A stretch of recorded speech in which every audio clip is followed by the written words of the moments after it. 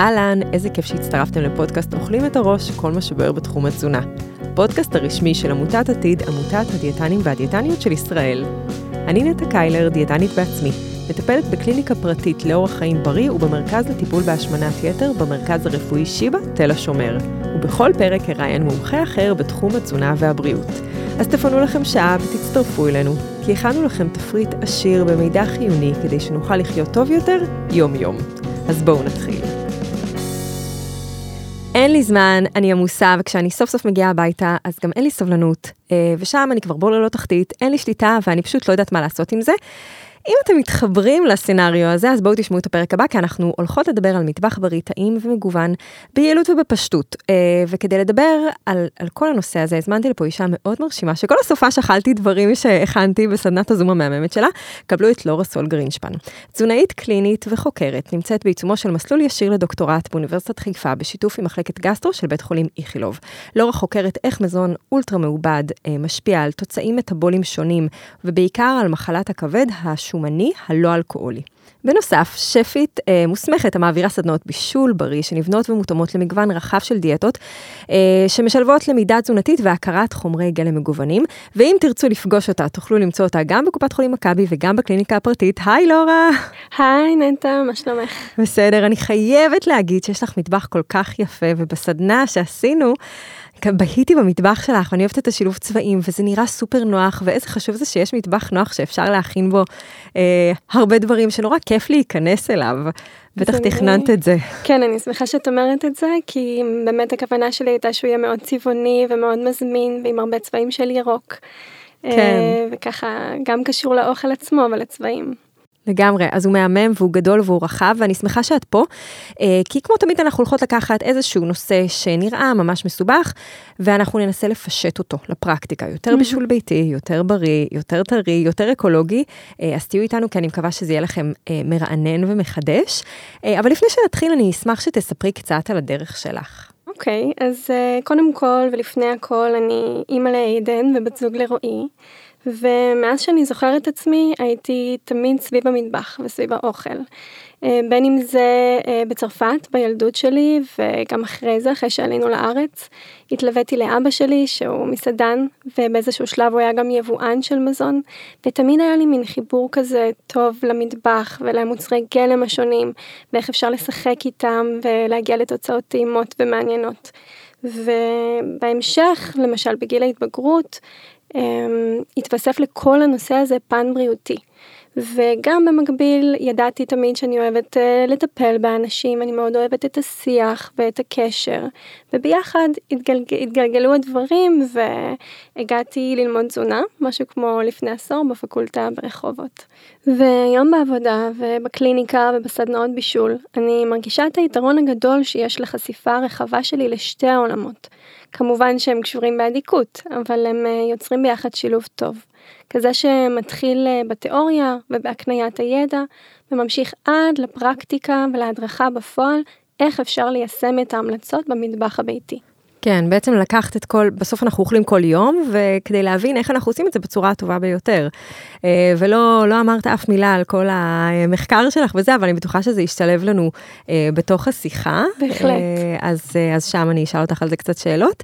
אז ברשותך אנחנו נתחיל, ואני אתחיל מלהגיד שהאוכל שאנחנו אוכלים באמת חייב להיות לנו טעים. וזה באמת משפט שחשוב לי להתחיל איתו, כי יש מין קונספציה כזאת שכשאנשים נמצאים בדיאטות, אז הם לא צריכים לאכול, וזה לא בסדר שהם רעבים, ומגיע לנו לאכול מכל סוגי המזון, מגיע לנו ליהנות מאוכל, ואין שום סיבה שגם אנחנו לא נצליח להכין לעצמנו אוכל בריא, טעים, מגוון, עשיר, ובעיקר גם לעורר את הסקרנות הזאת שאפשר לעשות במטבח. מטבח זה יכול להיות פונקציונלי, וזה גם יכול להיות אומנות.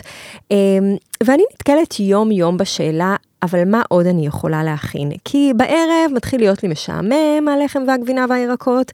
אז השאלה הראשונה שלי אלייך היא, למה חשוב בכלל לגוון את הארוחות שלנו לאורך היום?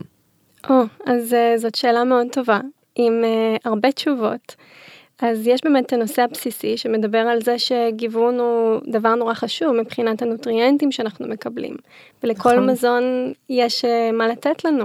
ומה לתרום לנו. היום בבוקר, בדרך כלל אני אוכלת פריחיות, ואתמול היה חג הסיגד, אז הבאתי אינג'ירה. ואז את יודעת, פתאום גיוונתי בדגן, נגיד מפריחיות שזה אורז, לטף, ומה כל מה שטף יכול להביא לי. נכון, שזה הרבה מינרלים והרבה מאוד ויטמינים. זה דגן מעולה. אז יש את הנושא הזה, יש גם את הנושא של המייקרוביום במעי, שזה עוד תחום שאני חוקרת כחלק מהדוקטורט. ובעצם מדובר באוכלוסייה של מיקרואורגניזמים, בעיקר חיידקים, שחיה איתנו באיזושהי סימביוזה, ומאוד חשובים לנו לבריאות. וגם שם רואים שככל שיורדים בגיוון התזונתי, למשל בדיאטות השונות, אז גם האוכלוסייה הזאת של החיידקים נפגעת, ונוצר איזשהו חוסר איזון. וזה פחות כדאי להצטמצם. כן, המחקר בראשית דרכו, אבל אנחנו יודעים שאנחנו רואים קשר לסכרת, ואנחנו רואים קשר להשמנה, ואנחנו רואים קשר עוד הרבה מאוד דברים. שומני. כבד שומני, נכון. מי כמוך יודעת להגיד, וסרטן, וכל מיני סוגי מחלות, ומחלות לב. אז עדיף פשוט לשמור על האוכלוסייה הזאת בריאה. נכון. ומאוזנת. וכמובן שעל גבי כל זה, ובעיניי לא פחות חשוב, יש את האוכל, והאוכל הוא חלק מרכזי בחיים שלנו, בין אם נודה בזה ובין אם לא. ובתפיסה שלי לפחות, כדי להמשיך להתרגש ממנו, כמו עם כל נושא אחר בחיים, צריך שיהיה פן של התפתחות ושל למידה. ובעצם על ידי זה שאנחנו מגוונים ולא מתקבעים לאיזושהי אכילה מונוטונית וחד גונית ותפריט מאוד מאוד מצומצם, ניתן לעצמנו את האפשרות להתמיד לטווח ארוך, בין אם זה בדיאטה, באורח חיים, איך שתרצו לקרוא לזה, שבחרנו לנהל ועדיין לחוות דברים חדשים ולהתרגש.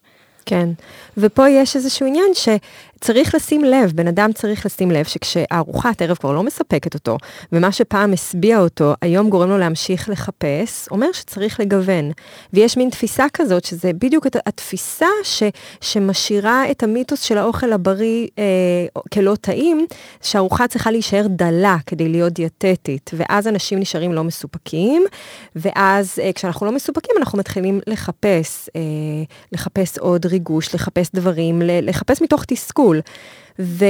ובסוף אני תמיד רואה בקליניקה שאותה ארוחה שלא באמת מספקת את האדם, גורמת לו לחפש את מה שכן יספק את בלוטות הטעם, ובסוף החיפוש הזה מביא למזון אולטרה מעובד, ששם יש המון טעמים. שם יש המון גיוון, ושם יש מגוון רחב של חומרי טעם וריח שעוזרים לנו להתרגש. בדיוק, להתרגש מאוכל. הרי בסוף אותו טעם חזק מגרם לנו את בלוטות הטעם, מפעיל לנו את מעגלי התגמול, ואז המוח שלנו, אנחנו מתכנתים אותו, להסתכל על ארוחת הערב שלנו ולהגיד, זה משעמם, זה כבר לא טוב, ואז זה גורם לנו להסתכל על האוכל המעובד כאיזשהו אוכל עם הילה. הנה, האוכל הלא בריא הוא הרבה יותר טעים, אבל זה לא חייב להיות ככה.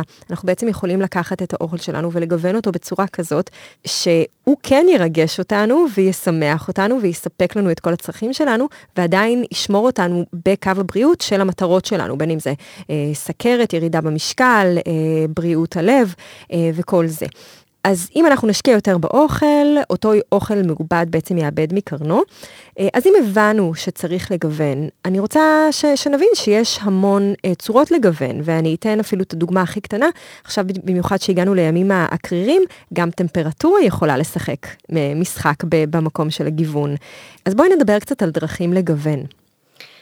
אז נכון, יש כמו שאמרת, את הנושא של צורות הכנה, שבין אם זה מבושל במרק, באנטיפסטי בתנור, אפשר לשחק המון עם המרקמים, ויש גם את הנושא של הגיוון בירקות עצמם, כלומר לא להתקבע לאותו סלט בערב עם מלפפון, עגבניה, חסה, במקרה הטוב הזה שהוא גמבה, שישתחל, כי אחרי חודש כזה, הרבה אנשים כנראה ירצו לחזור חזרה לצ'יפס שלהם שהם היו צורכים.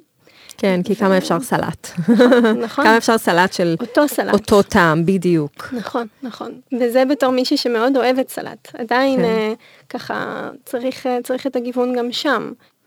ויש כמובן את הנושא של התבלינים, בין אם זה עשבי טיבול ובין אם זה תבלינים יבשים שאפשר להשתמש בהם.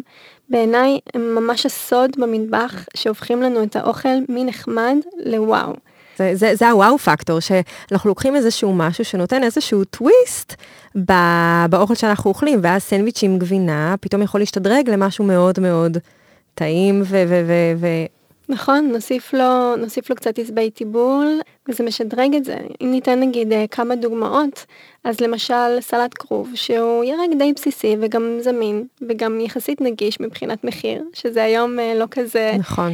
עניין מובן מאליו, אז אפשר ליהנות מסלט בסיסי שלו, באמת עם קצת שמן זית ולימון, ואפשר גם לתת לו למשל טוויסט אסיאטי מגניב, ולהוסיף לו כמה מרכיבים פשוטים, לא מעובדים, כמו סום קלוי, קצת בצל ירוק או עירית, קצת כוסברה למי שאוהב, כמה טיפות של שמן סום, וקיבלנו תוצאה טעימה ממש ופרשית למשל. נכון, ואת אותו כרוב אפשר להחמיץ למי שמבין בזה, ואפשר לשים אותו בתנור עם טיפה שמן זית, וזה הופך לסטייק כרוב.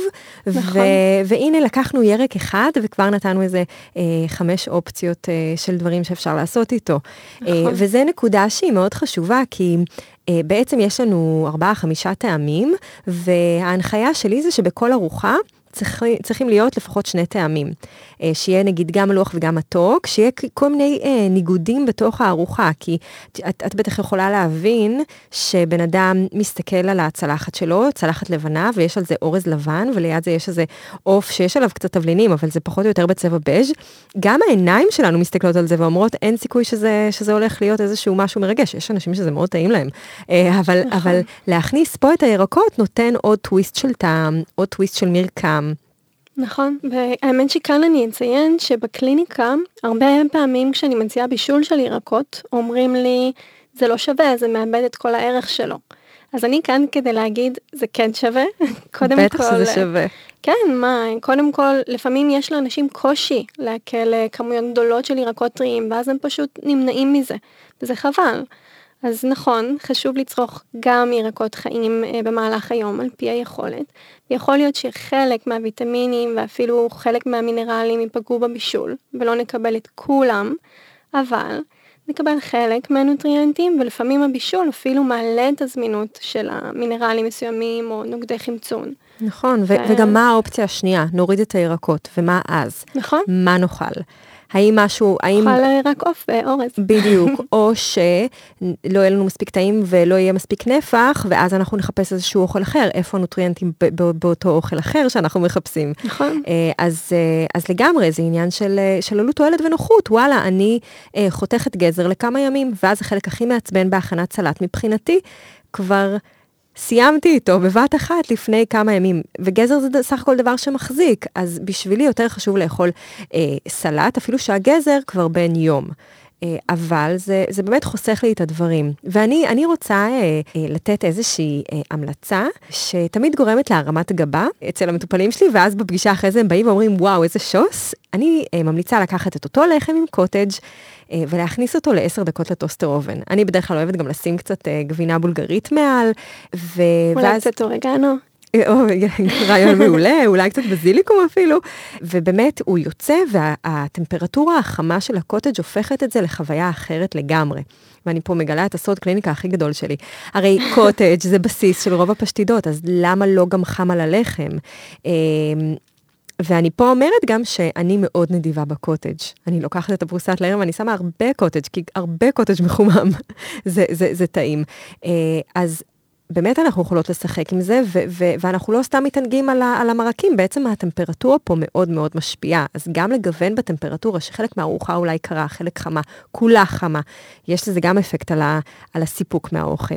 נכון, זה משחק, גם לשחק עם חמוץ, זה ככה משהו שאני מאוד ממליצה, להוסיף לימון, הרבה דברים מקבלים איזשהו ערך כשמוסיפים להם את הלימון בסוף. כן, וזה משהו שאני, איזשהו בעצם רעיון שאני נותנת למאזינים, לחפש, להסתכל בצלחת שלכם ולראות קודם כל איזה טעמים יש, איזה צבעים יש, מה היה אפשר להוסיף, מה היה אפשר לשדרג, גם זה לא בארוחה הזאת, אז אולי בארוחה הבאה.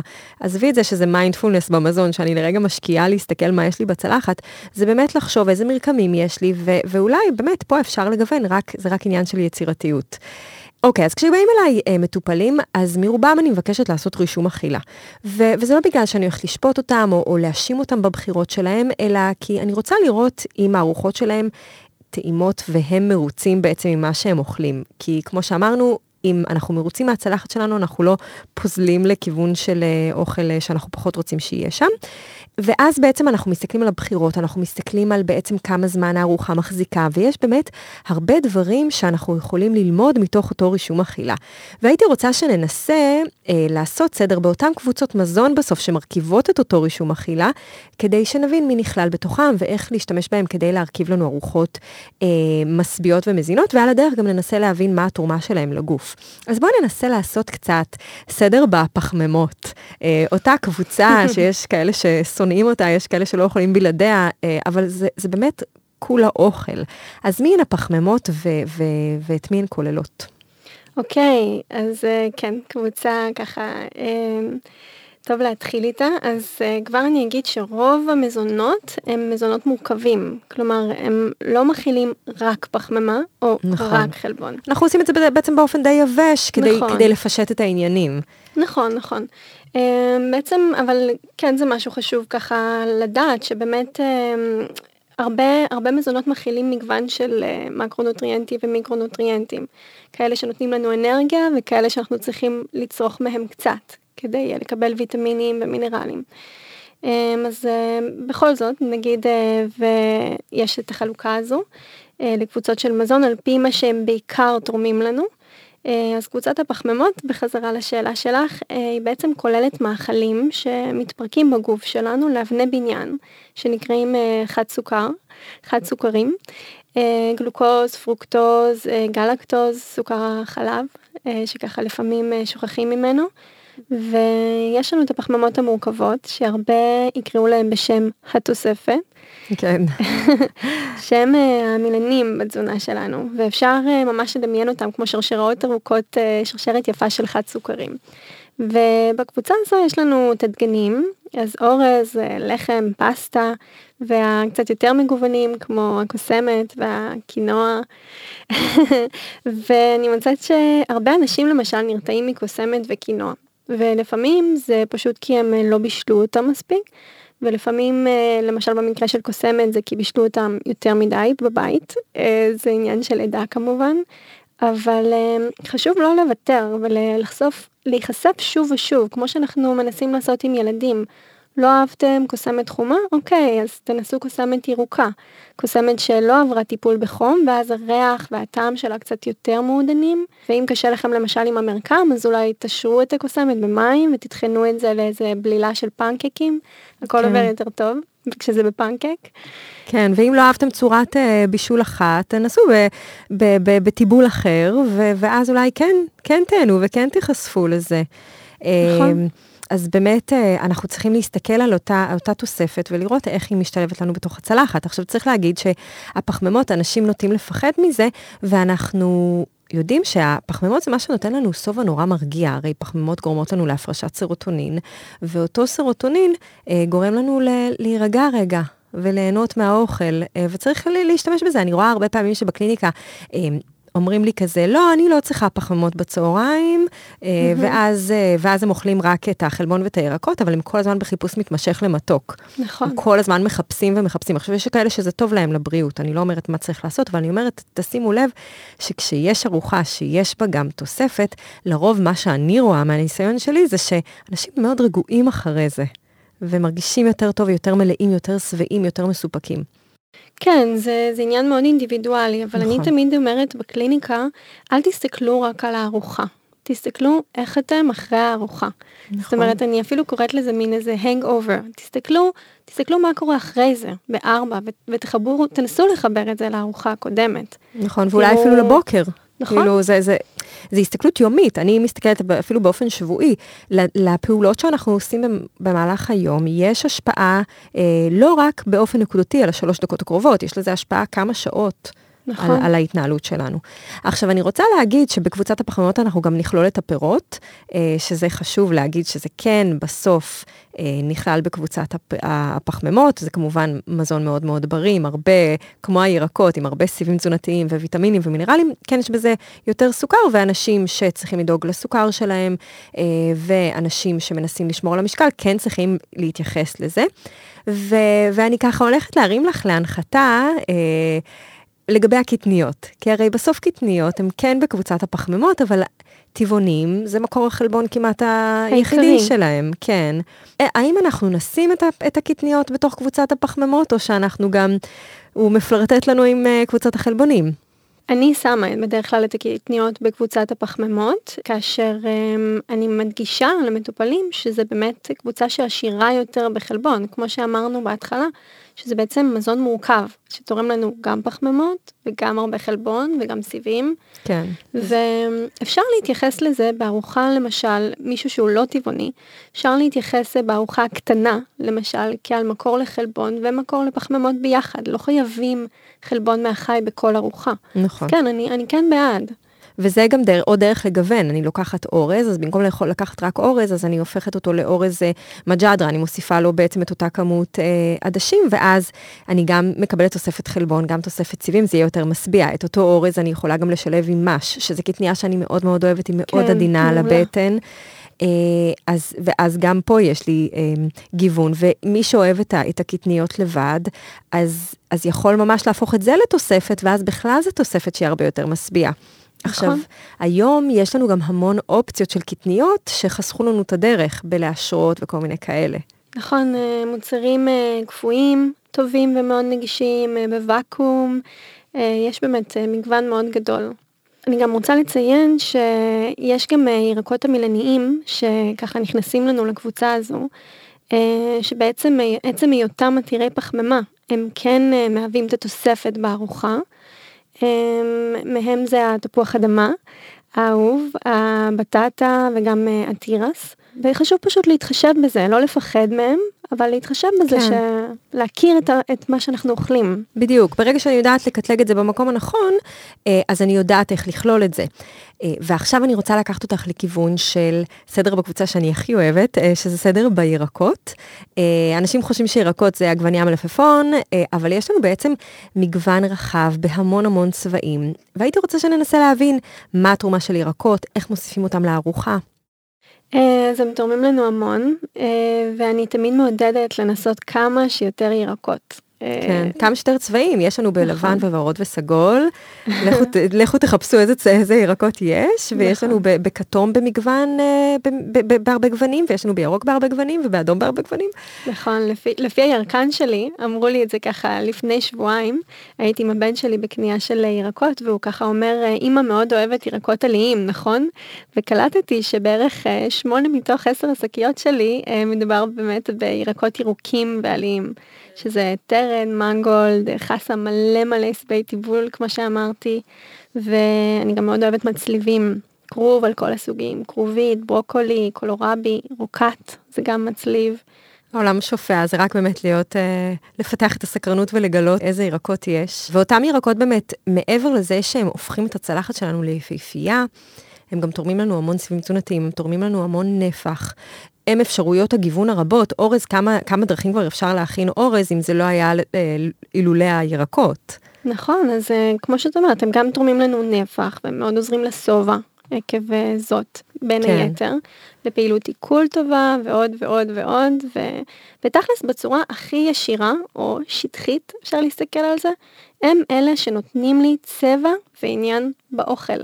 נכון. כאילו, מבחינתי באמת, כמו שאמרת, צלחת שלא מכילה ירקות, היא צלחת קצת משעממת, וכשמטופל אומר לי, אכלתי קציצות, ובצד פסטה או אורז או מה שזה לא יהיה, אני קצת מתבאסת. כאילו, מה אם להוסיף קצת ברוקולי, שהיא ירוקה, אפילו איזה קישור, שעברו ככה איזה צריבה מאוד קלה, והוסיפו לו שמן זית, קצת שום, ושמרנו על צבע הירוק הנפלא, וזה מגוון לי, זה נכון. מגוון לי בצבע, נותן לי עניין בין ביס לביס. אנחנו אוכלים עם העיניים ועם הפה, והצלחת שלנו הרבה יותר יפה. ופה באמת יש כל כך הרבה דרכים לגוון, כי בעצם הירקות זה מה שמאפשר לנו להכין רטבים. ורטבים זה דבר שמוסיף המון. בעצם קציצות ברוטב, הרוטב יכול להיות מגוון, והוא יכול להיות שמתבסס על המון סוגי ירקות. זה יכול להיות רוטב אדום, וזה יכול להיות רוטב ירוק, וזה יכול להיות רוטב כתום. נכון. ולכל אותם אנשים שמפחדים מדלעת, אז דלעת זה לגמרי ירק. לגמרי ירק. גם דלורית. נכון. הרבה למשל טבעונים, רואים גם עכשיו הרבה מאוד רטבים שמתבססים על דלורית. דלורית זה ירק מעולה. יש לו מרקם מעולה, ממש אפשר לעשות איתו הרבה משחקים, אז אני מאוד ממליצה. כן, ואותו צבע הכתום נותן לנו את הבטא קרוטן, ואת הוויטמין A, וכל הדברים האלה שהם מאוד מאוד טובים, מאוד בריאים לאור. אז לגמרי, ירקות, צריך להגיד גם שחיידקי המעיים שלנו ממש שמחים שאנחנו אוכלים ירקות, וגם זה פועל להסדרה יותר טובה של מערכת העיכול, כשאנחנו מדברים גם על יציאות.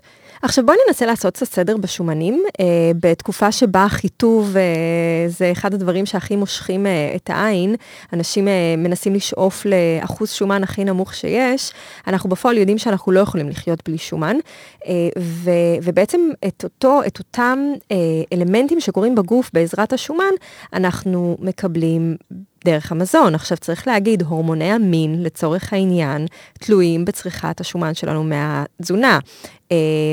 כשבן אדם יש לו אחוז שומן נמוך מדי, אז גבר ירגיש שזה יכול אפילו להתבטא בעייפות וחוסר מצב רוח וחוסר תפקוד מיני, ואישה אותם דברים, אבל היא גם לא תקבל מחזור. כלומר, אחוז השומן בגוף הוא מאוד מאוד חשוב, וזה משהו שחשוב לי להגיד, כי אנשים נוטים לפחד משומן, בעבר זה היה האויב הגדול של הדיאטה, והיום אנחנו מסתכלים על זה קצת אחרת.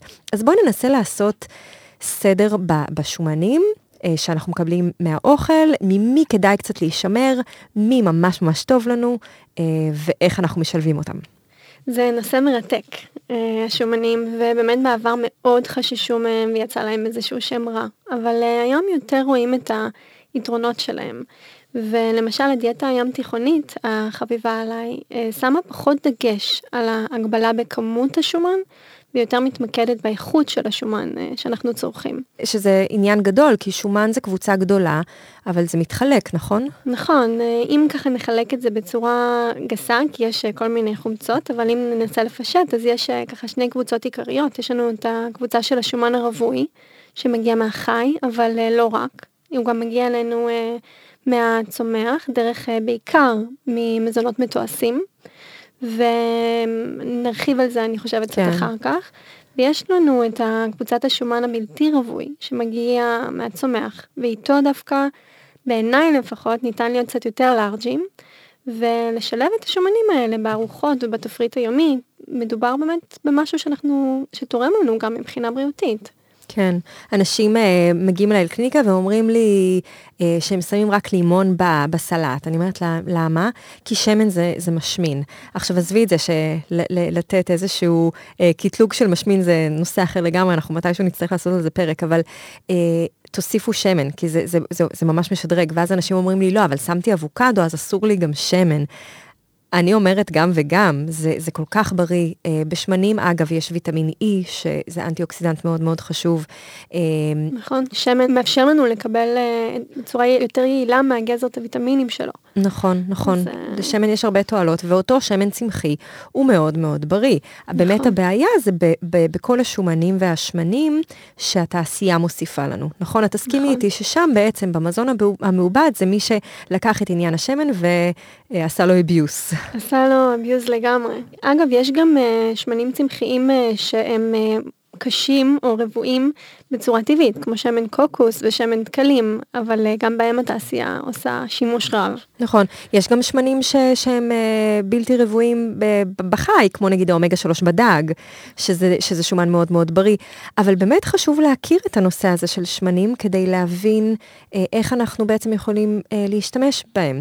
עכשיו, אם אני שואלת אותך מבחינת אופן הכנה, באיזה שמן את היית ממליצה להשתמש, נגיד, בשביל להקפיד קצת במחבת, בשביל להכין חביתה? אז אני אישית משתמשת בהכל בשמן זית, ממש הכל. יש מחקרים בשנים האחרונות שמראים שבעצם כל עוד לא מביאים את זה לטמפרטורה מאוד מאוד קיצונית, כמו טיגון עמוק, אז השמן זית יש לו יתרון, כי יש לו בפנים נוגדי חמצון, שבעצם נוגדים לנו את כל התהליך הזה שעלול לקרות בזמן שמחממים אותו יותר מדי. אז אני בבית, כן. בעיקר עם שמן זית. את יודעת שאני לפעמים מכניסה שמן זית לתוך עוגיות, כן. הטעם הוא ממש לא מאוד דומיננטי, וזה כל כך טעים. נכון, זה נכון. כל כך טעים. לי יש בראוניז עם שמן זית, שהוא פשוט מדהים, הוא נותן מין טעם פירותי כזה, ואף אחד לא מבין מה זה. וואלה. לא תמיד אני אומרת שזה שמן זית כדי שלא ירתעו, אבל כן, זה לגמרי. אל תשלחי את הפרק הזה לחברים שלך. כן, ויש היום כל מיני דרכים להשתמש בשמנים מהצומח בשביל לשלב אותם בתוך הבישולים ובתוך כל מיני עוגות. יש אגב עוגה שאני מאוד אוהבת, עוגת דלת וקישואים, שזה נשמע כמו פשטידה, אבל אנחנו בעצם מוסיפים איזשהו ממתיק, ואז זה הופך את זה למין עוגת גזר עשירה כזאת. זה מדהים. זה מדהים כמה שאפשר לגוון עם דברים. נכון, נכון, דלת אפשר לגרר, אפשר לבשל אותה, ואז לעשות ממנה מחית ולהשתמש בזה בכל מיני דרכים. האמריקאים עושים את זה הרבה עוגות דלת. נכון, וזה ממש ממש טעים, ממש. מעולה. עכשיו צריך לדבר על עוד כל מיני מזונות שנמצאים בתוך קבוצת השומנים, כמו למשל האגוזים, שקדים, גרעינים, זרעים. נכון, בוטנים וכל הדברים האלה. וגם יש עוד כל מיני דברים כמו נגיד זיתים, שאנשים לא חושבים שזה בקבוצת השומנים.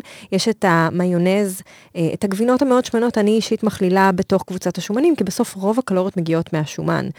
ויש פה עוד דברים, כמו נגיד שוקולד, אפילו שזה מזון מורכב, וכן, יש בו סוכר, שזה מקבוצת הפחמימות, אני כן מכלילה אותו בקבוצת השומן. אבל בואי תדברי איתנו קצת על עוד מוצרים שיש בתוך קבוצת השומנים. אז כן, אז באמת יש היום הרבה מוצרים מעולים, ממש התפתחות מאוד טובה בעיניי של התעשייה. אפשר גם לדבר על דברים חיוביים של התעשייה. אז יש למשל חמאות טבעיות של אותם שמנים מהצומח. למשל טחינה גולמית, שזה אנחנו ככה מכירים, הממרח של הסומסום. כן. אבל יש גם חמת בוטנים טבעית, יש גם חמת שקדים, פיסטוק, מקדמיה, קשיו. יש עכשיו איזה טירוף פיסטוק כזה. יש עכשיו פסטיבל פיסטוק בתל אביב. שהכל על פיסטוק. היה עכשיו גם את הטירוף פיסטוק, גלידות פיסטוק, כל מיני כאלה. כן, אנחנו לומדים ליהנות ולהוציא כמה שיותר מהטעמים של אותם אגוזים, שכשהם נצרכים בצורה טבעית סלש, בצורה כמה שפחות מעובדת אל ממרח, אנחנו גם נהנים מהדברים שהם נותנים, רק צריך באמת להסתכל שלא מוסיפים לנו המון סוכר, המון חומרים משמרים. נכון, חשוב להסתכל גם ברשימת המרכיבים, ולא רק בערכים התזונתיים. כלומר, חשוב להסתכל אם המוצר מכיל רק בוטנים או רק שקדים ועבר איזושהי טחינה, כנראה שמדובר במוצר טוב. גם על זה אנחנו נדבר עוד קצת בהמשך. נכון, ואם אני ככה אנסה קצת לפרקטיקה, אז למשל עם חמת בוטנים טבעית, באותו הקשר של מיונז מתועש, אז במקום לשים למשל מיונז בכריך עוף, אפשר לעשות מהחמת בוטנים, כמו שהייתם עושים עם סלט טחינה. אפשר להוסיף לחמת בוטנים, לאותו פייסט. כן. אפשר להוסיף לו קצת מים, לימון, מלח, פלפל, למרוח אותו בכריך, להוסיף את העוף, להוסיף קצת בצל סגול, קצת כוסברה, קצת גזר מגורר עם קצת לימון. תראו לאן זה מביא אתכם, זה... נכון. יש כל מיני דיפים של מטבלים של חמת בוטנים, שמשלבים אותם עם קצת... שמן סומסום. בדיוק, ומים מדללים אותם קצת, ואז זה לוקח כל דבר משדרג אותו, ואז אני באמת יכולה לקחת את אותו חזה עוף, שאולי הכנתי למשך כמה ימים בטיבול מסוים, אבל אז אני טובלת אותו בתוך איזשהו, בסוף מטבל, שהוא בסך הכל ללא תוספת הרבה סוכר ודברים כאלה, הוא לא מעובד, הוא מעובד על ידי, ואז הוא נותן לזה טוויסט בעלילה, ופתאום הוא לוקח את אותה ארוחה ומגוון אותה. נכון, מגוון, ובאמת בלי הצורך להשתמש בכל מיני רטבים מוכנים, כמו טריאקי וחברים. עוד משהו שאפשר לעשות עם חמת בוטנים, זה מין חטיף סניקר, זה כזה ביתי. למשל לקחת תמר מג'הול, לפתוח אותו, למלא אותו באגוז מלח, בקצת חמת בוטנים, לסגור, לטבול בשוקולד מריר, כמה שיותר איכותי, ולהקפיא. ואז זה באמת טריקים קטנים שככה עוזרים לנו להתעניין ולהתרגש, וצריך רק להתעניין באמת, ולחפש ברשת. יש היום המון פתרונות וטריקים מהירים. אני מרשה לעצמי להגיד שבעצם התעשייה מוסיפה לנו המון סוכר לאוכל, כנראה הרבה יותר ממה שאנחנו היינו מוסיפים לעצמנו. ואז אני תמיד ממליצה על כמה שיותר רטבים בהכנה ביתית, כי התעשייה תוסיף לנו הרבה סוכר, וכמה שיותר נגיד אפילו ממרחים בצורתם הטבעית, ואם את רוצה שזה יהיה מתוק, אז תוסיפי סוכר. ואז באמת כל מיני דברים כאלה, כמו שאת מתארת, שלקחת תמר ולשים בו את הדברים, את מוצרי הגלם האיכותיים, חוסך לנו המון סוכר וחומרים משמרים שהתעשייה הייתה מוסיפה לנו, כדי שאותו מוצר בסוף אי אפשר להאשים אותם, כן? הצרכן קונה גם עם העיניים, והם רוצים מוצרים יפים, אז הם צריכים להוסיף את כל הדברים האלה, כדי שכשאנחנו פותחים את זה, זה יהיה יפה גם לעין. אבל כל מה שאנחנו יכולים להכין בעצמנו כדאי, וגם מה שאמרת לה, תמרים שמקפיאים, אז אני אוהבת את זה, כי אפשר גם להוציא מתי שצריך. נכון. ותמיד יש אפשרות של קינוח, או דברים שאפשר לתת לי כשמארחים, מבלי שצריך כל פעם ללכת לקנות עוד איזושהי עוגה שלמה, אלא לשלוף משהו בהכנה ביתית, להשוויץ, ולספק גם לאורחים איזשהו פתרון, שהוא זול וזמין. ואני מאוד ממליצה, כשאתם מקפיאים, אז להקפיא באמת במנות. זאת אומרת, לא להקפיא עוגה שלמה, שגם אז מחויבים להפשיר את כל העוגה. כן, להקפיא בחתיכות, ואז כל פעם מפשירים חתיכה, וזה גם נותן איזשהו עוד שלב בקרה על התהליך. אוקיי, דיברנו עד עכשיו על הירקות, על הפחמימות, על השומנים, ועכשיו הגיע הזמן לכוכב העולה, החלבון. בעצם התעשייה מטורפת על צמד המילים מואשר בחלבון, או בתוספת חלבון, וגם האוכלוסייה, אבל צריך לקחת את זה בעירבון מוגבל. היום, עם טרנד החיטוב והבריאות, אז אנחנו מדברים בלי סוף על חלבון, והייתי רוצה שנעשה בו גם בקבוצה הזאת קצת סדר, נגיד שבעצם באופן מאוד פשוט, שוב, לכל אחת מקבוצות המזון יש המון תפקידים בגוף, זה כמו שלהגיד ש-B12 זה אנמיה, B12 עושה המון דברים בגוף, אז גם החלבונים עושים המון דברים בגוף, אבל לצורך העניין אפשר לפשט את זה שבעצם מסת השריר שלנו בנויה מחלבונים, מערכת החיסון שלנו וכל חלבוני הדם שלנו תלויים בזה שיש לנו צריכת חלבונים מספקת, ומבחינת הרגלי האכילה אני יכולה ללא ספק להגיד שחלבון נותן סובה מרגיע ארוך. ארוחה שמתבססת רק על פחמימות, לרוב גורמת לאנשים לחזור להיות רעבים די מהר. אז יש דרך מאוד טובה לשלב חלבונים, מבלי שזה רק דברים שהתעשייה שמה לנו חלבונים בתוך הבמבה וכל מיני כאלה. אז בואו נדבר קצת על חלבונים. מי הם החלבונים ואיך משלבים אותם במגוון צורות? כי פה, השארנו את זה לסוף, כי פה זה בעיקר הקושי. נכון, יש לנו דוגמאות למוצרים מהחי, שזה ככה קצת יותר מוכר. יש את הבשר, יש את העוף, את הדגים, את הביצים, את המוצרי חלב. אבל יש לנו גם את המוצרים מהצומח, שמבוססים על קטניות. ובאמת, כמו שאמרנו קודם, בעוד שהקטניות נכללות בקבוצת הפחמימות, הן גם מכילות כמות מאוד יפה של חלבון. ועבור טבעונים באמת מהווה מקור עיקרי. ופה למשל יש לנו גם את הטופו והטמפה, שהיא הגרסה המוצסת של הטופו, הם גם מקור טוב לחלבון. ואם ניגש ישר לפרקטיקה של איך משלבים את זה בארוחה, אז אני באמת בעד לא לאכול כל ערב קוטג', ביצה, טונה. זה יכול מאוד לשעמם, אפילו בתור מישהי שמאוד אוהבת קוטג' וביצה. גם אני. אז יש כן, עכשיו חוסר. חוסר קשה מאוד של קוטג'. של קוטג'? כל החנויות סביבי לפחות. באמת? אז תבואי לרעננה. שמן. אז, אבל באמת, אחרי כמה ימים כאלה של קוטג' וביצה, כנראה שנוותר ואיך את אומרת, נפזול לכיוון הפיצה, לכיוון להזמין פיצה, אבל חבל, אפשר לקחת למשל את אותם המרכיבים שיש כבר בבית, עם הקוטג' והביצים, לערבב פנימה קצת זיתים, קצת קמח, קצת ככה עגבניות אולי, עגבניות שרי, להכניס את זה לתנור, לעשות איזה שהם מאפינס טעימים עם אורגנו, עם קצת מוצרלה, כן אפשר גם קצת מוצרלה, והנה, מאפינס פיצה, הרבה יותר מזינים מכל פיצה שהיינו מזמינים בחוץ. נכון. אני גם אוהבת לקחת ביצים, לקחת את החביתה ולשדרג אותה לאיזה מיני פריטטה כזאת. בעצם אני מוסיפה לה חלבון, אני מגררת פנימה קישויים, או אפילו באמת הרבה עלים, כמו שתיארת, נגיד תרד, וטיפה... טיפה חלב. כן, קצת. חלב. לפעמים קמח קוסמין, לפעמים קמח שקדים, ואז אני ככה טורפת את זה היטב, ואני שמה את זה על מחבת, אפילו לא צריך תנור בשביל זה, וגם פה יוצא לי שילוב טעמים שהוא קצת אחר, וקצת מגוון לי את אותה חביתה קבועה. ואפשר, אני אישית מכינה כמות יותר גדולה, ושומרת את זה במקרר, כדי שיהיה באמת לכמה ימים. שיהיה נגיש, מעולה. כן, בדיוק. נכון, בכלל, הנושא של meal preparation, של הכנה לכמה ימים, זה משהו שאני ככה כל הזמן חופרת למטופלים שלי על זה, כי זה ממש מקל לנו על חיי היום-יום. נכון. ולצפות שנבשל כל הזמן את כל הארוחות כל יום, זה ככה איזושהי אמונה יפה, אבל זה לא מאוד פרקטי. כן, בעולם אידיאלי, כל בוקר אני אלך לעשות אימון עם מאמן אישי, ואז אני אלך לבשל ולאכול ולהנביט. הלוואי, בפועל אני מתעוררת, אני בקושי מסתכלת במראה ואני יוצאת. אז אני צריכה שהדברים יהיו לי זמינים, אני צריכה שיהיו לי את הדברים במקרר.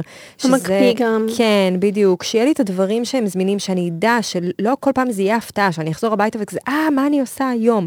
אני יודעת מה אני הולכת לעשות היום, כי יש לי את הדברים האלה בבית, ואני היום, אפילו את יודעת, יש כאלה כמו שעושים מערכת שעות ללימודים, אז שיהיה מערכת שעות של ארוחות, שיהיה אפילו רשימה של ארוחות, שאני אלך בסוף כל יום לאותה רשימה שנמצאת על המקרר, ואני אגיד, אוקיי, מה מתוך האופציות בא לי היום?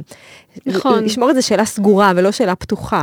זהו, אני אוהבת, האמת, אישית אני יותר מתחברת להרבה מאוד מוצרים נגישים, למשל מקורות לחלבון, או באמת מקורות לפחמימות, ואז אפשר לשחק עם זה וקצת להיות יותר יצירתי. אז שבעצם יהיה לך נגיד קופסה של בטטה מוקפצת, קופסה של עדשים מוכנות. ועדשים אגב, אם אני כבר אומרת, אז למשל עדשים שחורות, שהן עדשים מאוד קרנצ'יות, שאפשר לעשות איתם הרבה מאוד דברים, אז אפשר למשל לבשל כמות מאוד גדולה שלהם, ולהקפיא במנות.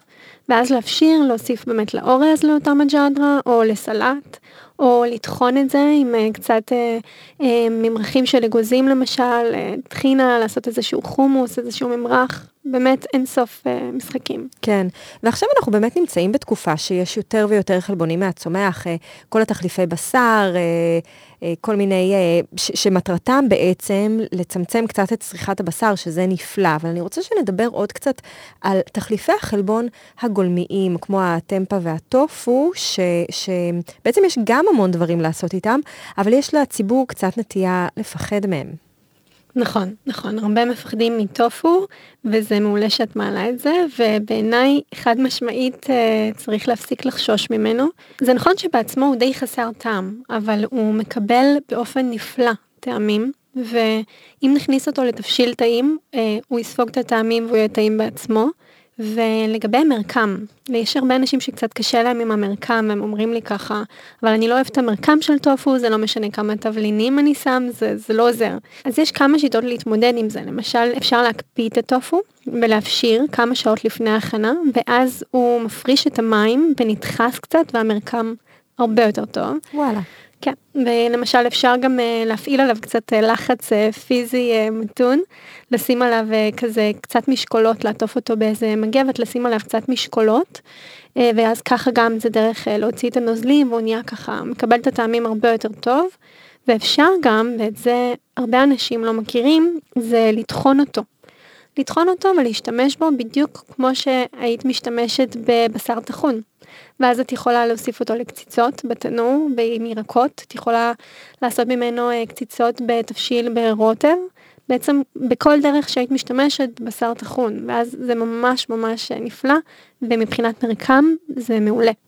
כן, זה באמת חומר גלם שאפשר לעשות איתו כל כך הרבה דברים, לפעמים אפשר אפילו לטחון אותו, שהוא יהיה הרוטב של משהו.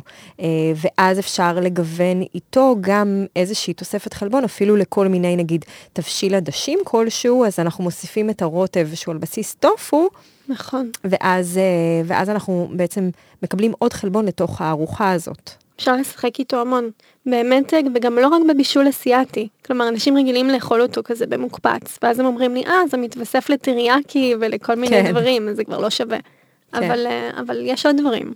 זהו, אז את הטופו, כשאנשים אומרים לי שהם נגיד מבשלים בקרם קוקוס, הם אומרים לי, אבל קרם קוקוס הוא עתיר מאוד קלוריות. אז קודם כל, יש מגוון של אחוזי שומן ברוטב קוקוס, בקרם קוקוס, ולפעמים אפשר אפילו לקנות את החלב קוקוס, ואז לדלל את זה קצת. הטעם נשאר עדיין קוקוסי, עדיין יש רוטב, ואז זה דרך, בסוף הרי בבישול גם ככה, חלק מהנוזלים מצטמצמים, אבל אז לפחות ככה אנחנו כן יכולים להפוך אותו ליותר דליל, וזה יכול להשפיע על כבדות הארוחה, ועל כמה אני סובעת ממנה, וכמה אני מרגישה אחרי זה מפוצצת ממנה. אז עניין של באמת לשחק עם זה, וגם פה אני רוצה להגיד שפה עשבי הטיבול מאוד חשובים, ואפילו נגיד למנה מוקפצת כזאת, להוסיף איזה כמה כפיות של חמת בוטנים, נותן איזשהו טוויסט בעלילה. נכון, קצת אבקת קארי, באמת יכול מאוד להקפיץ, ובאמת אני מאוד מתחברת למוצר הזה של קרם קוקוס ובאמת חלב קוקוס, למרות שבאמת צריך להתחשב שבאמת במידה. טופו גם מתאים אבל לילדים, בסוף אני בטוחה שהמאזינים שלנו יש להם גם ילדים, והם מבשלים לבית שלם, אז יש פה איזשהו מקום לחשוש מפני הטופו לשאר בני הבית? לא, ממש לא. היום רואים במחקרים שבאמת מה שככה חשבו פעם שהטופו באמת יש משהו לחשוש ממנו, היום רואים שלא, ושמומלץ לגוון ולהכניס את זה למטבח הביתי, וכמובן שהכל במידתיות. כן, גם משרד הבריאות יצא עם דף עמדה לגבי הסויה והטופו, שזה לגמרי בטוח לצריכה, ופה כן חשוב להגיד שלגוון. כמו שאם מישהו יאכל רק אורז, זה לא יהיה בריא, או מישהו יאכל רק חסה, זה יהיה לא בריא. גם לאכול רק טופו, זה לא בריא, ואנחנו כן צריכים לגוון, וזאת באמת מילת המפתח. ואם אנחנו מדברים על גיוון, אז איך בעצם אנחנו בונים לעצמנו ארוחה משביעה? אז זו שאלה טריקית, אז כמובן שבכל הנוגע לכמויות וסובה, זה עניין מאוד אינדיבידואלי. נכון, אין חוק אצבע, מה שאת אוכלת יכול להיות לא ישביע אותי.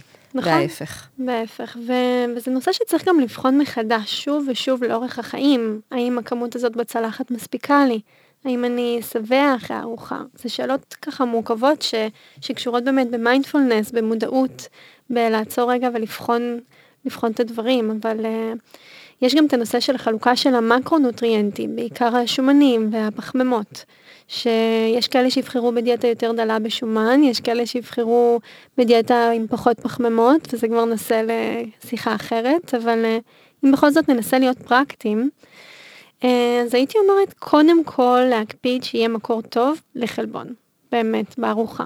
כמובן בעדיפות בבישול ביתי, בין אם זה חזה עוף, בין אם זה קציצות מגוונות, בין אם זה פילה דג בתנור. ושנית, לפנות מקום מכובד בצלחת שלנו לירקות. חיים, מבושלים, מה שרק בחרנו. והכוונה והדגש שככה חשוב לי להגיד כאן, זה שאני תמיד ממליצה להכניס את הירקות לתוך הצלחת.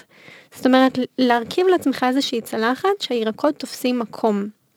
ואז זה נותן לנו ככה אכילה הרבה יותר מודעת, כי בעיניי גם ירקות זה משהו שמומלץ לאכול עד שסובעים, ולא רק כי זה חינמי, כי זה בשולחן, כי זה משהו שגם הוא אוכל וצריך לאכול אותו עם מודעות. אני מאוד מסכימה איתך, ופה נורא חשוב לעשות סדר, כי ההרגל הזה של כל הזמן לאכול, זה פשוט הרגל לא טוב, ואנחנו כן צריכים לאכול במסגרת ארוחה, ולאכול בצורה כזאת שהיא מכבדת את הגוף, וגם נותנת לו קצת זמן להירגע בין ארוחה לארוחה. בתרבות השפע משום מה התרגלנו שהפה שלנו כל הזמן עסוק, וזה באמת הרגל שהוא מאוד לא נכון, ואני מאוד מסכימה איתך גם על העניין של להכניס הכל לתוך צלחת אחת. יש משהו בזה שדיברנו על זה שאנחנו אוכלים גם עם העיניים, וכשהעין רואה צלחת שיש בה הרבה דברים, היא גם יודעת לחשב, ויודעת להגיד, אוקיי, רגע, אז יש פה עכשיו ארוחה מלאה, כשאנחנו כל פעם לוקחים עוד קצת, ומושיטים יד, ולוקחים עוד איזה ביס, אז יש דברים שהמוח לא יודע כבר, הוא קצת מתבלבל בתוך הכמויות, ואז הוא... קשה לעמוד ככה. בדיוק, אז קשה לעמוד, ואז זה מרגיש בלגן, ולרוב אני רואה שאנשים ככה מרגישים חוסר שליטה מול אוכל, ומרגישים שהכל אצלם בלגן, ואז שיורדים לתוך רזולוציות, הם אומרים, אוקיי, זה בעצם לא היה כזה נורא, או איזה קטע, לא שמתי לב שאכלתי כל כך הרבה. נכון, וזה קורה הרבה כשמגישים את הדברים למרכז השולחן. למשל בארוחות ערב, עם ככה מבולגנות. כן.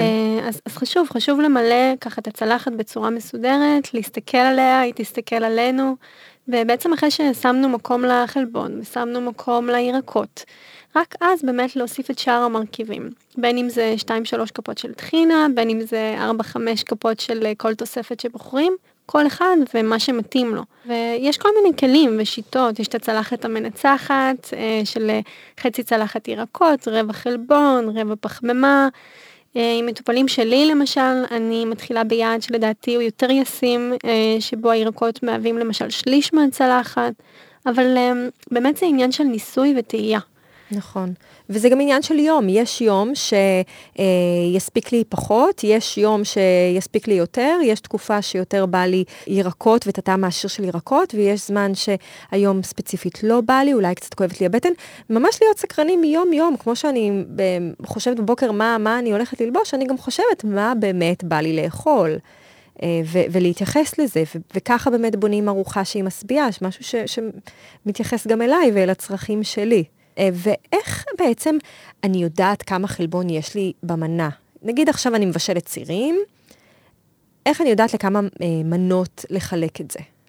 אז באמת מזונות שהם יותר מורכבים, כמו סירים, למשל פסטה בולונז, או אותה פשטידה, שדיברנו עליה קודם, קצת יותר קשה לאמוד, ואז לפעמים בגלל שיותר קשה לאמוד את הכמויות וזה ככה מלחיץ, אז פשוט נוטים לחזור לאותם 3 כפות קוטג' בביצה, כדי שלא יחבל לנו בדיאטה.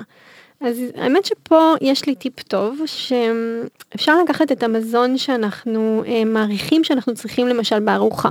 נגיד אותם 3 כפות קוטג', שמן זית, ירקות, 2 פרוסות לחם, להזין אותם פעם אחת למשל באתר או באפליקציה שנותנת ערכים תזונתיים, יש המון כאלה היום, ונגיד שזה נותן לי משהו כמו 500 קלוריות ו25 גרם חלבון, ואז לקחת את אותה פשטידה או אותו תבשיל מורכב, לשים את כל המרכיבים שלו, של כלל המתכון, במשהו שנקרא אנלייזר למתכון, של Food Dictionary, והכלי הזה, הבאמת באמת מעולה, מאפשר לנו לשים את המרכיבים ולחלק למספר מנות. ואז למשל, אם הכנסנו את כל מרכיבי הפשטידה וחילקנו ל8 מנות, זה ייתן לנו את הערכים פר מנה. אם חילקנו ל12, יעדכן בהתאם. וזה מאפשר לנו לאמוד פחות או יותר את הגילי מנה שאנחנו צריכים לפעם הבאה.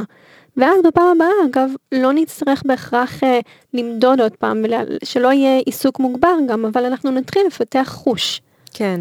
אני גם מאוד ממליצה לבשל בנפרד, כל עוד לא מודעים. נגיד, אני מכינה עכשיו בולונז, אז לא לבשל את זה ישר עם הפסטה, למשל, אם זה מנה של פסטה בולונז, אלא להכין את זה בנפרד, ואז שיהיה לי שליטה על כמה בולונז אני מוסיפה לתוך הפסטה. או אם נגיד אני מכינה טופו מוקפץ עם ירקות, אז את האורז נגיד לשמור בצד, ולמרות שברור שזה יותר טעים, אפשר אולי קצת להקפיץ את זה במחבת לפני שמגישים, אבל כדי שאני ידע כמה טופו יש לי, כי אז יוצא המון אורז עם איזה 3 חתיכות טופו, ולאנשים לא מבינים למה הם לא שבעים.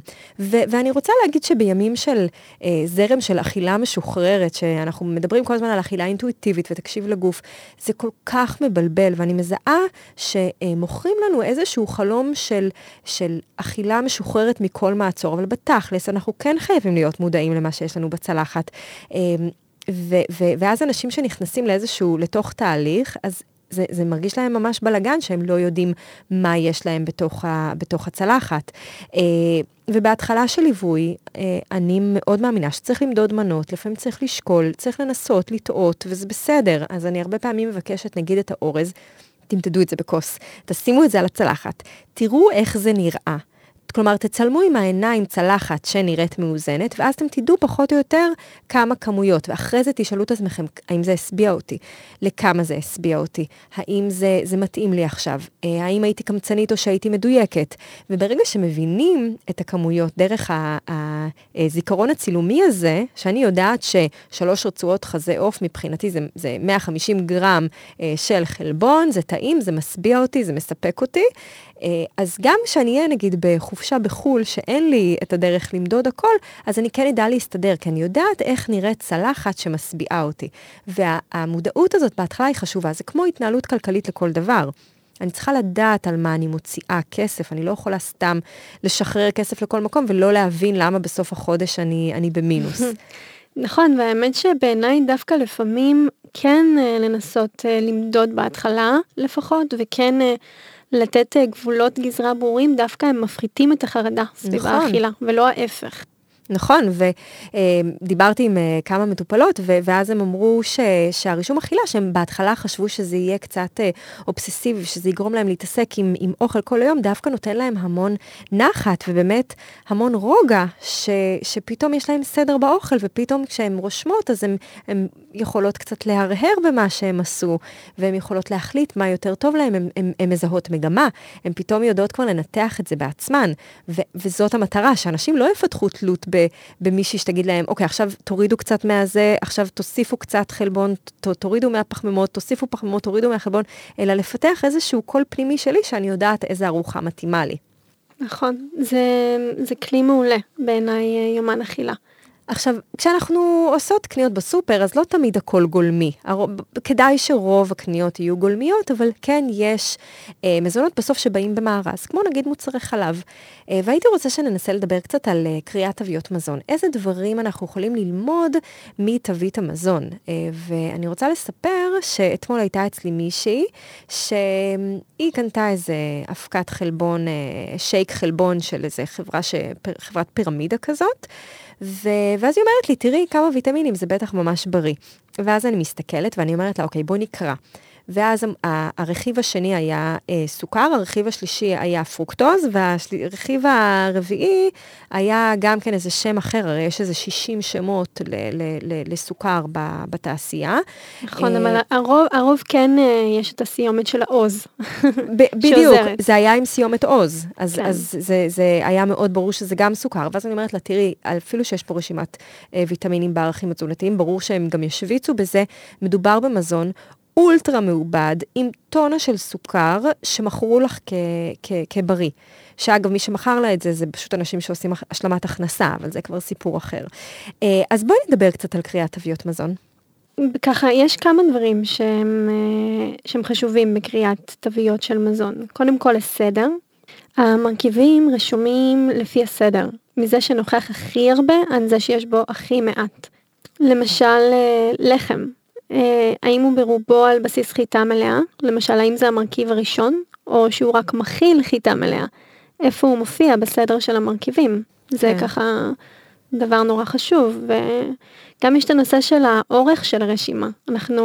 כדאי לשאוף לבחור את המוצר עם רשימת המרכיבים הקצרה ביותר. הקצרה ביותר, הקריאה ביותר, כי יכול להיות, נגיד איזה תערובת סנפרוסט, שיש בה המון דברים, אבל כולם, אנחנו מכירים אותם. נכון. אז אנחנו רוצים שזו תהיה הרשימה שהיא קריאה, ואם זה מזון אם זה רכיבים שאנחנו לא מצליחים לקרוא, שזה יהיה כמה שיותר קצר. נכון. ויש גם את הנושא האמת שני נושאים שהתחל ככה לדבר עליהם. הראשון זה הסוכר, שאם אתם רואים באמת מרכיבים עם סיומת עוז, פרוקטוז, גלקטוז, יש המון המון המון סוגים בתעשייה, אז ככל הנראה מדובר בסוכר. עכשיו, אם אמור להיות באותו מזון סוכר, ואתם יודעים את זה, אז אולי באמת להשוות בין מזונות, ולחפש שאותה סוכר יהיה יותר רחוק ברשימת המרכיבים. ואם לא אמור, אז אולי שווה להניח את המוצר הזה. בדיוק, ואתם מגלים שפתאום שמים לכם סוכר, במשהו שלא חשבתם שיש תוספת סוכר. נכון, אני מגלה למשל הרבה קרקרים שהם במסווה בריא. אני קניתי פריחיות, והם פשוט נמסו לי בפה, ואמרתי, אין סיכוי. הסתכלתי, וראיתי שקודם כל רשימת רכיבים מאוד ארוכה, והיה שם פשוט סוכר. אמרתי, אוקיי, זה מה שנתן בעצם את הנימוכות הזאת וזה שזה נמס בפה, וזה נורא מכעיס. וזה עם שם בריאותי כמובן. במיוחד כשזה במסווה בריא, זה מכעיס. בדיוק, היה לזה איזשהו שם כזה בריא, וזה באמת ליין מאוד ידוע, אבל כל הליין הזה הוא מלא בסוכר שהתעשייה מוסיפה לנו. סוכר וגם שומן. הרבה מוצרים רושמים עליהם שמן צמחי, בלי פירוט. ובעצם משהו שעשינו כחלק מהדוקטורט שלי, זה שפנינו לחברות המזון, ממש פנינו אחד-אחד, ובדקנו מה מקור השמן הצמחי. מה זאת אומרת שמן צמחי? ולצערי, הרבה מאוד חברות חזרו אלינו, ובאמת התקנו אותנו שמדובר הרבה פעמים בשמן דקלים, ושמן סויה, שמדובר בשמנים שהם פחות טובים לנו מבחינה בריאותית. מאוד מאוד זולים. ומאוד טובים מבחינת... מרקם, בדיוק. זול לתעשייה, כן, יש לזה הרבה יתרונות. כן, זה טוב לתעשייה, חיי מדף מאוד מאוד ארוכים, לגוף שלנו זה פחות טוב. זה פחות, אז פעם הבאה למשל שרואים ככה איזשהו מוצר עם שמן צמחי, גם הייתי ככה מרימה גבה ומעדיפה מוצר שכתוב את המקור של השמן, שמן זית, שמן קנולה, שמן חמניות, אבל כן. ככה... אני גם רוצה להגיד לגבי קריאת תוויות מזון, שאנשים נוטים ישר להסתכל על הקלוריות, ולפעמים מספר קלוריות יכול להיות מאוד מבהיל, אם זה מספר גבוה, ולא מבהיל אם זה מספר מאוד נמוך, אבל צריך גם להבין מה מטרת המזון. כי אם בעצם המטרה של המזון הזה, זה בעצם לספק לנו ארוחה משביעה, למי אכפת מהקלוריות? אני רוצה לדעת כמה הארוחה הזאת הולכת להיות לי טעימה. אני דווקא רוצה שתסתכלו על דברים אחרים. על מרכיבים. בדיוק, כמה חלבון יש שם, אפילו פר מנה. האם יש שם, האם במוצר הספציפי הזה יש סידן אולי יותר מאשר מוצר אחר? כלומר, להסתכל על זה, לצאת קצת מהרזולוציה של הקלוריות, ולהסתכל קצת יותר על מה אותו מזון מה הוא אמור לשרת, בדיוק, ואז קלוריות זה באמת דבר שיכול להיות מבהיל. אני אומרת לבן אדם, תאכל ארוחה שיש בה 700,000 קלוריות, ואומרים, זה המון, ואז הם מנסים לחסוך בזה, אבל אותם קלוריות יחזרו אם זה לא משביע, כי אנחנו נמשיך לחפש אוכל. אז תצאו מהקלוריות ותחפשו את הרכיבים האחרים, את רשימת הרכיבים, את ההרכב של אותו מזון, האם יש בו המון חומרים מוספים שלא אמורים להיות שם, האם יש מקביל שאין בו את החומרים האלה, ממש לפתח סקרנות. עכשיו, מה את ממליצה להחזיק במטבח באופן קבוע? אז קודם כל שיהיה מגוון במקרר של ירקות. כי כשזה נגיש, אז יש הרבה יותר סיכוי שאני אקח ירקות ויתחיל לשחק איתם במטבח. עוד משהו שהייתי ככה ממליצה בהקשר של ירקות, זה להתחיל לגדל את התבלינים שלכם. חלום שלי. זה, כן.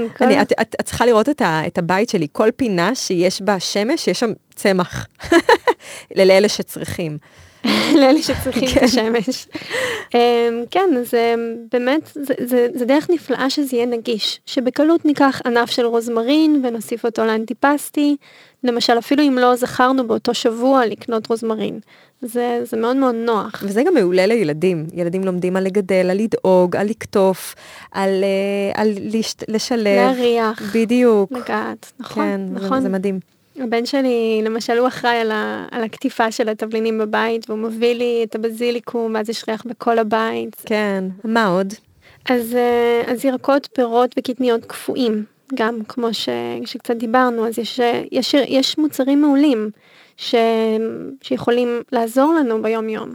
שועית ירוקה למשל, לבבות ארטישוק, פירות יער, היום יש באמת מגוון, אבל מה שכן אני אציין כאן זה שחשוב לשים לב לקנות את המוצרים הבסיסיים, גם פה, ללא תוספות של תבלינים ורטבים, ולהסתכל על החומרים. כן, ותעשו את זה בעצמכם. כלומר, כל מה שהתעשייה מוסיפה לנו, כנראה שיש לזה איזשהו מחיר בסוף. מחיר שאם היינו שמים את זה בעצמנו, זה היה יותר בריא ויותר טוב. נכון. יש עוד איזה ככה קבוצה שאני אשמח לדבר עליה, זה קבוצה של קמחים. היום יש המון סוגים של קמחים, קמחי בסיס מאוד מאוד טובים. קמח חדשים, קמח חומוס, קמח קוסמין מלא, קמח קוסמת, שיבולת שועל, ואפשר בצורה הכי פשוטה, להוסיף להם קצת מים ותבלינים, ליצור בלילות שונות שאפשר למשל כמו פנקקים, או לעשות מהם קרקרים, וזה נותן לנו קצת גיוון בתוספת שלנו, לאותו לחם, לאותו אורז. כן, אז גם שיהיה את הדברים האלה, כדי שזה יהיה בשלוף, ואז אני מכינה לעצמי, נגיד איזה פשטידה, כלילה כזאת של ביצים קוטג' ויש לי מגוון קמחים שאני יכולה להוסיף, וגם לשחק עם זה. אני אוהבת לפעמים להוסיף קמח מסוים למשהו, ולראות איזה טעם זה מביא. זה גם מביא באמת לגיוון במטבח. גיוון מעולה. והרבה פעמים אפשר למצוא גם את הקמחים האלה באגפים ללא גלוטן. אם אתם ככה שואלים איפה מוצאים את זה, אז יש סופרים, אבל גם בכל מיני חנויות טבע, באגפים ללא גלוטן, יש שם מגוון טוב. מה לא כדאי שיהיה במטבח? אז לא כדאי שיהיה מזון אולטרה מעובד, באמת. אותו מזון שהתעשייה עשתה הרבה עבודה עליו, כדי שהוא יהיה לנו טעים ונתמכר ונרצה עוד ועוד. כן, והאמת שהרבה אנשים שואלים אותי בקליניקה, איך אפשר לזהות מזון אולטרה מעובד, הרי הכל מעובד היום. זה נכון, זה קשה, אבל יש איזשהו כלל אצבע.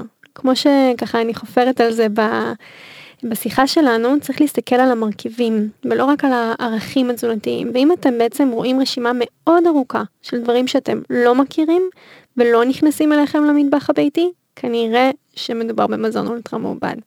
ויש את המוצרים המוכנים לאכילה, ה-ready to eat. כל השניצלים או מבשר, אבל גם התחליפים הצמחוניים שלהם, ציצות מוכנות למעשה. כל אלו הם גם מזונות אולטרה מעובדים. בעצם הם עברו הרבה מאוד תהליכים כדי שיגיעו בצורה הזאת. כן. אני רוצה להגיד פה את השתייה המתוקה, מבחינתי זה משהו שלא צריך להיות במטבח, ואני רוצה פה לעודד שתיקחו קנקן מים, תשימו בו מים, ואז תלכו לעדניות צמחי תבלין שלכם, ותיקחו דברים, תשימו בפנים, תוסיפו קצת לימון, כל דבר בעצם, כל פרי או ירק שאפשר להכניס אל תוך קנקן מים, מגוון את הטעם שלו והופך את המשקה הזה לדבר עוד יותר מדהים ממשהו. אני אוהבת לשים מלפפונים בקנקן מים, זה נותן לזה איזשהו טוויסט כזה. אז מבחינתי זה משהו שפשוט לא צריך להיות בבית, וגם לא צריך להיות בסופר, אבל זה כבר סיפור אחר. נכון, לא צריך להיות, ואותו דבר כמובן גם לגבי חטיפים, מלוחים, מתוקים, לא צריך להיות, או לפחות לא מאוד נגיש. נכון, ולא חלק מהארוחות עיקריות שאמורות להשביע אותנו, אלא זה יכול להיות למועדים מסוימים. אבל האוכל שלנו, ביום יום, אם אנחנו רוצים שהוא ישביע ויזין אותנו, הוא צריך להיות באמת גולמי, טבעי, עם כמה שפחות דרך מהמקור לצלחת, כדי שנקבל גם את כל מה שהטבע נותן לנו. אנחנו ככה לקראת סיום, ואני רוצה שנסכם בכמה רעיונות פשוטים לארוחות קלות ומגוונות לארוחת ערב, ואני רוצה להתחיל בעצם עם מרקים, שעכשיו אנחנו נכנסים לתקופת החורף, ואפשר באמת לגוון בירקות בצורת מרק, ואז בעצם זה נותן לנו גם את האלמנט החם, וגם נותן לנו עוד צורה שבה אנחנו יכולים לקחת מרקים, ובדיוק השבוע מטופלת סיפרה לי שהיא הכינה את המרק עגבניות, ובמקום אורז היא לקחה פתיתי כרובית. נשמע מעניין. כן, ואז בעצם היה לה את האפקט הזה שהיה משהו קרנצ'י קצת בתוך המרק, אבל זה לא היה בעצם אותה תוספת פחמימה כבדה שבעצם הייתה מעיקה עליה בסוף הארוחה. כן, אז יש הרבה מאוד דרכים לגוון. אם ככה נסתכל על הקטניות שדיברנו עליהן הרבה בפרק הזה, אז מאותן קטניות למשל אפשר לקחת את הקמח חומוס, ובמקום החביתה שאנחנו אוכלים בכל ערב, לעשות חביתה מקמח חומוס. ואז לגוון לנו את הטעם. כן, יש את הנושא שחשוב לזכור שהקמח חומוס יש לו באמת קצת יותר פחמימות, אז זה אולי משהו שאני אצטרך להתחשב בו בארוחה. אז מה ממש דברים פרקטיים שבן אדם יכול להכין היום, אחרי שהוא מסיים לשמוע? אז היום הייתי ממליצה לכם להכין חומוס עדשים כתומות. עדשים כתומות מתבשלים מאוד מהר, פחות מחצי שעה במים ומלח והן רכות, בניגוד לחומוס, הגרגירי חומוס. ואם תכניסו את זה לבלנדר עם טחינה, שום, כמון, מלח פלפל ולימון כמובן, מתקבל חומוס עדשים מעולה, ואפשר לאכול את זה עם ירקות חתוכים, אולי עם איזושהי ביצה קשה, פשוט ארוחה נפלאה. יש עוד רעיונות? כן. בשפע. בשפע. אז כן, לאוהבי הז'אנר האסייתי למשל, אפשר לקחת דפי אורז, למלא אותם בטופו, במגוון של ירקות. זה ארוחה שילדים למשל גם נהנים מאוד בהכנה שלה. ואז לעשות כל מיני דיפים מעניינים. אפשר לחזור לאותה חמת בוטנים, לעשות מזה איזשהו דיפ, ולעשות ארוחה ככה כיפית, לחלוק. אני מאוד מתחברת.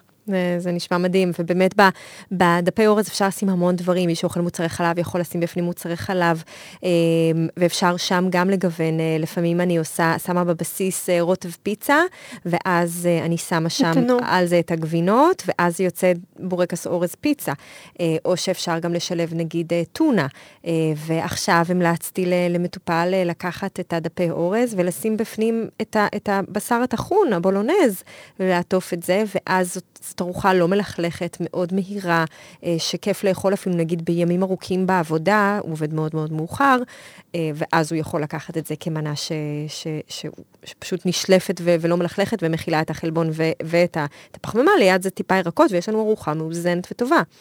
ואפילו פסטה שככה הרבה פעמים נמצאת בבית, שאריות למשל מהצהריים, או אפשר לקחת את זה, לנסות אולי שתהיה כן מנגנים מלאים, להוסיף לה מגוון של עגבניות שרי, כמה כפות של פסטו, עם קוביות של בולגרית, עם קוביות של צוותית, ככה בכמות טובה, שתהיה המקור לחלבון בארוחה, וליהנות, וילדים ככה מניסיון מאוד מאוד אוהבים את זה. אפשר גם להוסיף קצת סנוברים, אבל לא חובה.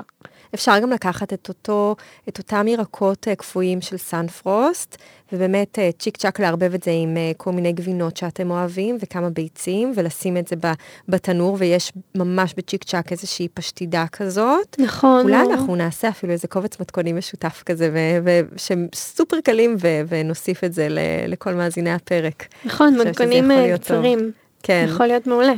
גם אגב בהקשר של פשטידות, אז אם נשאר לכם אנטיפסטי, מאתמול, אני בעד לנצל את כל השאריות. אם נשאר לכם אנטיפסטי, אז גם אותו, אם הוא קצת עייף ואתם לא רוצים לצרוך אותו ככה, אז אפשר להכניס אותו יחד עם פשטידה, יחד עם ביצים, גבינות לתנור, ולהחיות אותו מחדש. אנחנו באמת נעשה את הקובץ הזה, ואנחנו ככה ממש לקראת סיכום, וזה היה, אני חושבת, משהו מאוד בסיסי, שבאמת אנשים צריכים להבין מה יש לנו בתוך הצלחת, להבין את החלוקה של קבוצות המזון, להבין מה המשמעות של מה שאנחנו אוכלים, ללמוד להכיר את תחושות הגוף, מה משביע, מה לא משביע, מה עושה לי נוחות, מה עושה לי חוסר נוחות. אם בארוחת צהריים אני מוסיפה מזון מסוים, וזה גורם לי להירדם בהמשך היום, אז אולי לא לבחור בו ולבחור במזון אחר. כלומר, באמת, להיות סקרנים על הצלחת שלנו ולבחור מה שנכון לנו. וככה לקראת סיום, אם מכל הדברים שדיברנו עליהם, היית רוצה שהמאזינים ייקחו דבר אחד? מה היית רוצה שזה יהיה? גיוון. גיוון, גיוון, גיוון, גיוון. כי בסוף חשוב, כמו שאמרתי, ליהנות מהאוכל, לחיות איתו בשלום, ולהמשיך להתרגש. יש לנו הרבה שנים ביחד, לנו ולאוכל שלנו, וזה לא משנה באמת באיזה דיאטה בוחרים. חשוב לגוון בתוך הגבולות. כן. שהגדרנו לעצמנו. ומי שלא יודע איך, אז זה הזמן לבקש עזרה, קודם כל הרשת מלאה במתכונים ובדרכים שאפשר לבשל ולהכין, אבל גם באמת לגשת לאיש המקצוע הנכון, לקבל מתכונים, לקבל המלצות, לפתוח את הראש, ולהכין לנו באמת ארוחות שהן כמה שיותר טעימות. לורה, תודה. תודה רבה לך. תודה שהבאת את הניסיון שלך, ואת כל הידע הקולינרי שיש לך, שהולך יד ביד עם הידע הבריאותי והתזונתי והמחקרי. אז שוב תודה. ולכם מאזינים יקרים, מקווה שגרמנו לכם לרצות להיכנס למטבח, להכין אוכל טרי ובריא ומגוון, ואת חלקו להכניס למקרר כדי שיהיה לנו ליום למחרת. תשתפו את הפרק, תצלמו לנו דברים שהכנתם, וכמובן שתבואו לפרק הבא. לרשימת דיאטנים מורשים מטעם משרד הבריאות, אנחנו ממליצים לחפש בגוגל דיאטנים בעלי תעודת מקצוע, וחשוב להגיד שהמידע בפודקאסט הוא כללי ואינו מחליף ייעוץ רפואי.